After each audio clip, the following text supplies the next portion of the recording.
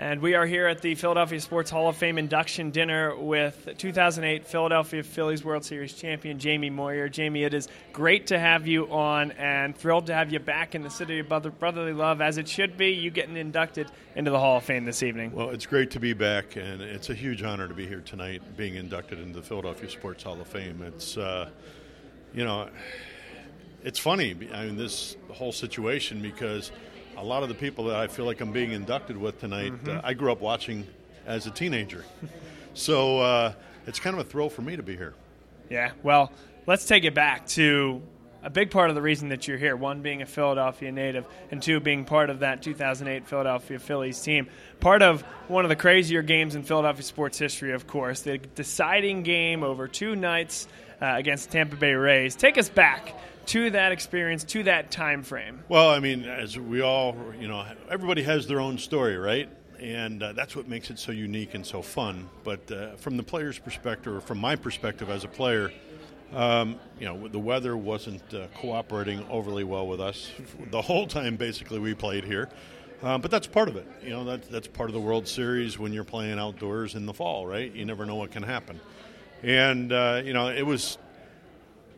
the whole experience was a positive, great experience, obviously, because we won. But, the games that we played here, were affected by weather. We either started late or games were interrupted by weather, and we finished the next day. It was different, but I don't think there was any point dealing with the weather that it affected us as a team. As a unit of 25 players and a coaching staff, I think we felt like we were going to win, just a matter of how and when. Right. And you did win. And we did. You were a big part of that. Yep. What was it like? That was obviously one of the greatest teams in Philadelphia history, and being part of a tremendous pitching rotation that continued to evolve over the next few years and really built this team into a consistent contender deep into the playoffs. What was that like, being part of that initial foundation? Well, when I came over here in August of 2006, I think that nucleus had been created. With that being said, Pat Gillick, kind of, I don't want to say manipulated, but tinkered with adding and subtracting players, and brought in some key players. And, I think as a pitching staff, we were developing, we were maturing, we were growing as individuals and as a staff. And, again, we brought in guys like Scott Air, J.C. Romero, Brad Lidge, which our bullpen, and if you watch any of the World Series this year, you see how important a bullpen is. But, we did it as a unit. As starting pitchers, I think everybody contributed. And as a bullpen, we did a fantastic job from the pitching side of it. And offensively, I think it speaks for itself. We had some big horses on this team. We had some team speed. We had a lot of guys that could hit the ball over the fence. And we played pretty good and pretty consistent defense. So you look at baseball, and you look at those things that I've just mentioned. To be a winner, to be consistent, you have to have those things on a consistent basis. And you see that now across baseball with some of the teams that had tremendous years, Boston Red Sox winning the World Series. They're treating it a little bit differently, though, and there's a new emphasis placed on the bullpen, and the starter going 5 innings in the playoffs is a little bit of a deep outing. As a former pitcher and a guy who played in the World Series and throughout the playoffs and had those key pressure moments after a full 200-plus inning season, what do you think about this change in philosophy across baseball? Well, it probably doesn't really matter what I think, but I think in the long run it's going to change the game dramatically. You watch some of these baseball talk shows, they talk about, what do they call it, the rover. I think they're talking about a rover instead of a starting pitcher. To me, they're messing with the history of the game, and I get it. The game evolves, it continues to move forward, and it continues to change. But we're seeing major changes, I think, right before our eyes. And the World Series was exciting, but again, it's not baseball as we know it. So again, I think I hope the fan base doesn't change as a whole, but again, they're trying to reach out to the younger generation. So this may be the way to go.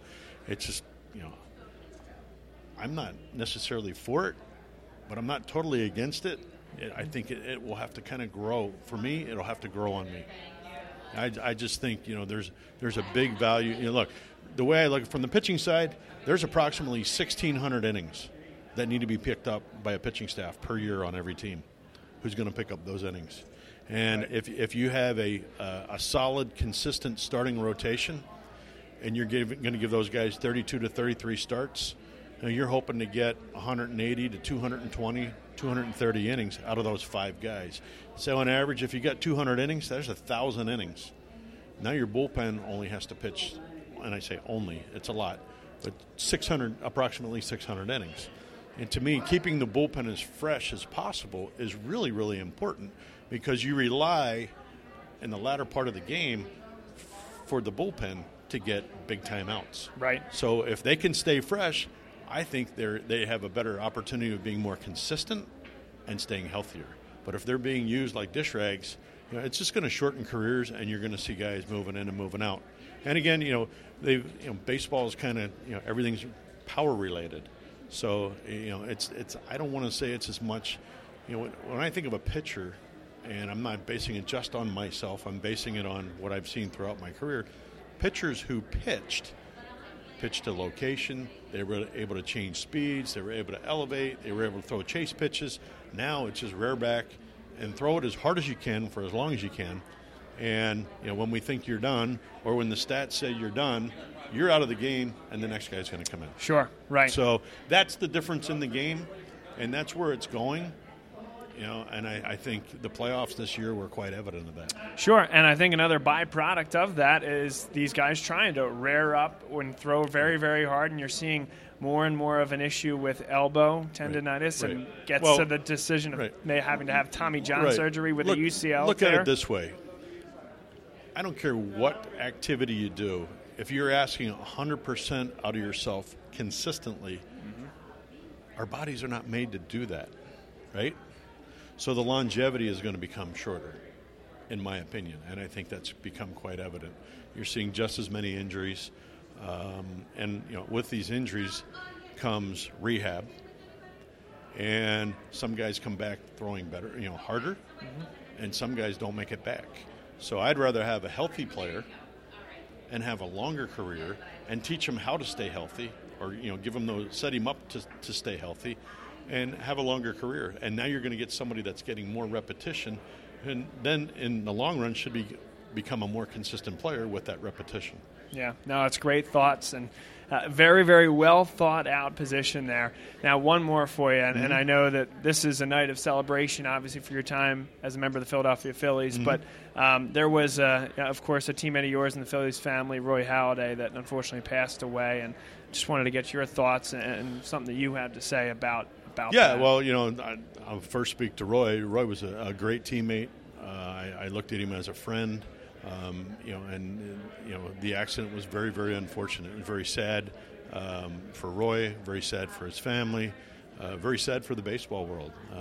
I know Roy was doing some work with the Phillies at the time, and I'm sure making a big difference in working with the minor league pitchers. So Roy's absence, I'm sure is something that everybody feels. And like you said, he was just a special person and a special teammate, and I really enjoyed the time that I had with Roy on and off the field.